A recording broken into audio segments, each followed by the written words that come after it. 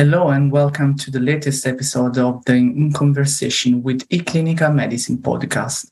I'm Vincenzo Giacco, Senior Editor at eClinical Medicine. Each month, we will be interviewing one or more authors of a paper published in our journal, giving them an opportunity to provide a deeper discussion of their research. We are here today with Dr. Morteza Mahmoudi to talk about the need for the development of discipline-specific approaches to address academic bullying and how their recent work help us to better understand this topic.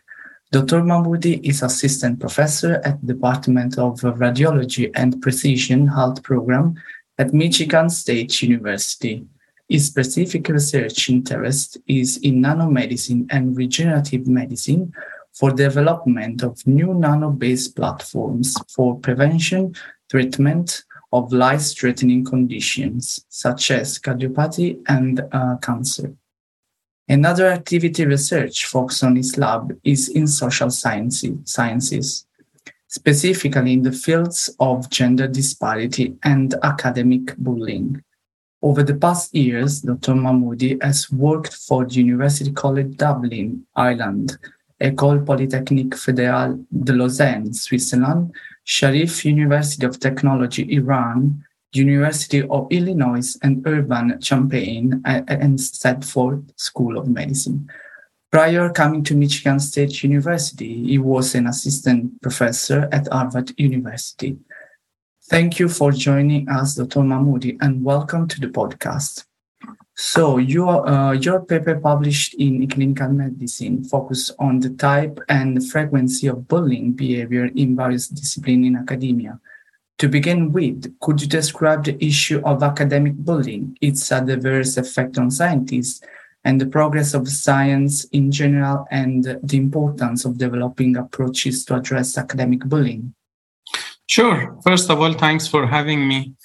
The issue of academic bullying is a very serious, scientific, yet unresolved issue that we basically face on a daily basis. It ranges a wide range of unethical actions, which falls out of the scientific freedom. And it covers basically personal attacks all the way to destroying young investigator career. So the issue, like I mentioned, is very serious. It's long neglected in the science backyard. And the side effects are huge. I'm just going to cover a couple of major side effects that academic bullying causes.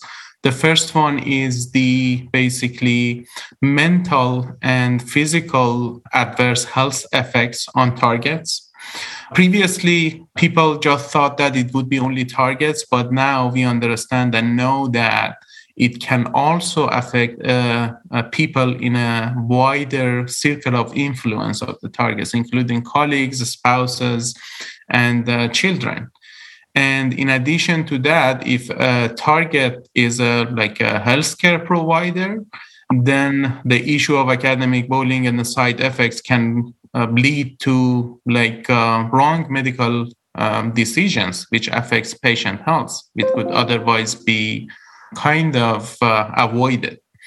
The other major side effect of academic bullying is scientific integrity and data manipulation. Now we have some data showing that basically the targets, at least a small portion of them, that they basically get forced by PI to manipulate data because the unethical PI, an abusive supervisor, may want to see such a data to publish a paper or secure external grant, and the targets are forced to basically provide that data.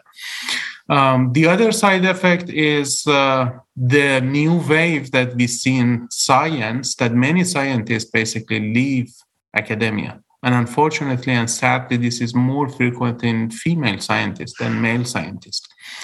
And the last one, which is important, I wanted to kind of point out here, is the fact that the high-rank universities, in the absence of proper support for the targets of academic bullying, they are going to act like a bullying factories for future. Because again, we have some data that like abusive parenting, when the children basically gets to the parenting position, in order to heal their kind of old wounds, they do abusive behavior to their children. So there's a risk that unhealed targets be future bullies. Therefore, for these reasons and many others that I basically didn't cover due to the time like constrictions here, it's a high time to timely and effectively address academic harassment and specifically bullying in our science backyard. Okay. Following on from this, could you tell us more about the key findings of your study published in Clinical Medicine and their importance in the context of specific scientific discipline?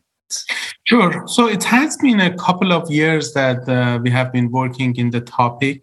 We were more interested in understanding the root causes of academic bullying and propose tangible and practical solutions to the issue. So one of the hypotheses that we had in the past was that the contextual bullying behavior may not be the same in each scientific discipline. And that was kind of obvious. The reason is that like the culture, source of funding, type of publishing, and basically patentability of the works in like engineering, social sciences, basic sciences, they are completely different from each other. So the contextual behavior, bullying behavior should be different. So we could basically validate that hypothesis using a cross-sectional global study that we have done, and we received over 2,000 responses to that global survey from like people that have been targeted or witnessed academic bullying around the globe. And we could basically validate that the hypothesis that the contextual behavior is actually different. And it's very important because if like an institution or a funding agency, they want to monitor bullying behavior or they want to develop kind of educational training, it should be discipline specific because the contextual behaviors are very different in each scientific discipline. For example, we found that like out of 14 major disciplines that we got the response from the survey, targets in engineering fields basically experience more severe bullying behaviors than others. Thank you for sharing. As mentioned in your study, a report about harassment in Dutch academia revealed scientific sabotage as a bullying behavior commonly experienced by female academics. In addition, recent systematic reviews of harassment in academia revealed that anti-harassment and non-discrimination policies over the past 30 years have been little effect. Why do you think these policies have been insufficient? So I flash back to a recent report by the U.S. National Academies of Engineering, Science, and Medicine that they basically referred to the outcomes of the sexual harassment incidences in the U.S. universities. They mentioned that despite the fact that they have laws against like sexual harassment, there is a strong law in place and there are like huge training that are offered by universities. They still have like little evidence that the incidence of sexual harassment has significantly reduced. And there's a good reason for that. One of the reasons is that we lack, I would say, collaborative functioning between all stakeholders. So in many cases, universities are the kind of lead for internal investigations. So they have many, I would say, things to compromise from their reputation or the lack of funding to basically support targets and even to face the perpetrators. The reason is that many of those perpetrators bring huge fundings to the universities. And therefore, their interest is kind of intertwined with the interest of perpetrators.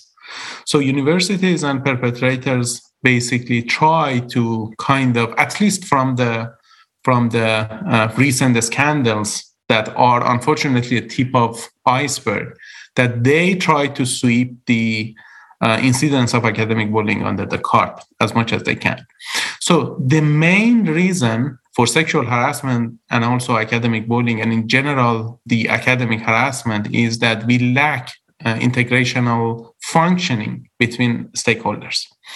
So what we are basically trying to do, which we have done that in our previous efforts, in earlier kind of papers that we published in eClinical Medicine, Science, Nature, Human Behavior, was to bring awareness about the issue and basically mention the importance of involving funding agency, journal editors, and others into the discussion. Because journal editors are kind of very important in increasing awareness in different fields, yet the editors may not be very cooperative because, for example, a journal that covers chemistry, they don't want to cover issue of academic bullying. Yet it's very important because academic bullying is a threat to our science, no matter of their specific discipline. And this is the same for racism, for gender inequity. So I think in a wider view, they should publish such a thing, but they have some hesitation. So they need to do their share in terms of increasing awareness in different communities. We need funding agencies to be involved, and they should have direct contact. So targets can basically contact them. Based on our recent search, we know that like U.S. National Institute of Health have a civil program that they provide that kind of direct contact line. I also know from literature that there are additional funding agencies such as UK Wellcome Trust, that they are also considering strong policies against like academic bullying. So unless we basically get all of the stakeholders to think and develop a platform and a strategy to address academic bullying, I think we go the same path like sexual harassment. But we need also take to consideration that for the case of sexual harassment, we have a strong legal laws that support targets. We don't have that for academic bullying in many countries. And even if there's a law, the law doesn't have teeth, at least according to my interview with several lawyers. Okay, thank you. How do you think your study could help counteract academic bullying? Yeah, so I think this study basically, like I mentioned, helps funding agencies and institutions to have better monitoring system and discipline-specific monitoring system, because the study revealed that what kind of contextual bullying behaviors are serious in each scientific discipline. So they can basically consider those contextual behavior in their training and also their monitoring and feedback system. So it can develop, I would say, discipline-specific guidelines and monitoring that would be very helpful for addressing academic bullying. In your opinion, what do we still need to learn about tackling this important issue, and what steps would you like to see moving forward? Yeah, for the first one, I think we need to have better awareness about academic bullying, even in public. And the reason I'm saying that is that based on my conversation with several people, the first feedback that I get is that, are you talking about the school bullying? I mean, no one in public expect that we have such problem in higher education. But this problem is kind of a taboo. When we talk with people at different stages, different positions, different ages even, almost all of them were either target of academic bullying or even witnessed academic bullying. So it's a very common scientific issue. We need to create a safe place that everyone can share their experiences and understand that they are not alone. They need to understand the side effects, long-term side effects of academic bullying on target health, and also on institutional reputation, and even, I would say, revenue at the long term. For example, we had an incidents at Duke University that the clinical data has been manipulated. And a few years ago, NIH fined the university for like over $100 million. So they need to see the big picture. And for the future, I think the only way, like I mentioned in the response to the previous question, the only way that we can timely and effectively address academic bullying is to involve all stakeholders into the discussion. We need funding agencies. The reason is that one of the main reasons that institutions protect perpetrators is their fundings. So if the funding agency is involved, then that issue would be resolved. In some cases where Science magazine also covered the story, when even the institutions reach the point to basically face perpetrator and fire them, using their funding, they can basically pass to another institution, do the same thing over there. So if the funding agencies are involved, there would be no reason for passing the harasser.